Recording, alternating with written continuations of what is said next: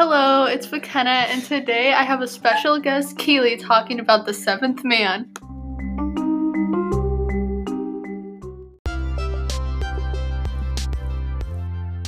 Hey guys, it's Keely. I was recently reading a short story called The Seventh Man by Haruki Murakami.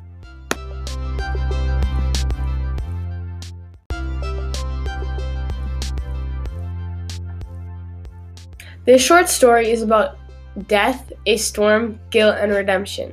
I do not recommend this story, The Seventh Man, because it is prolonged and sad.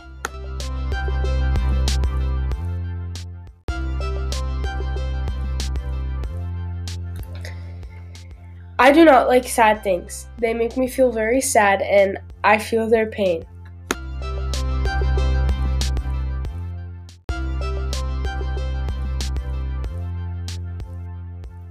In paragraph 31, a quote that says, quoted, "In the next instant, the wave swallowed him."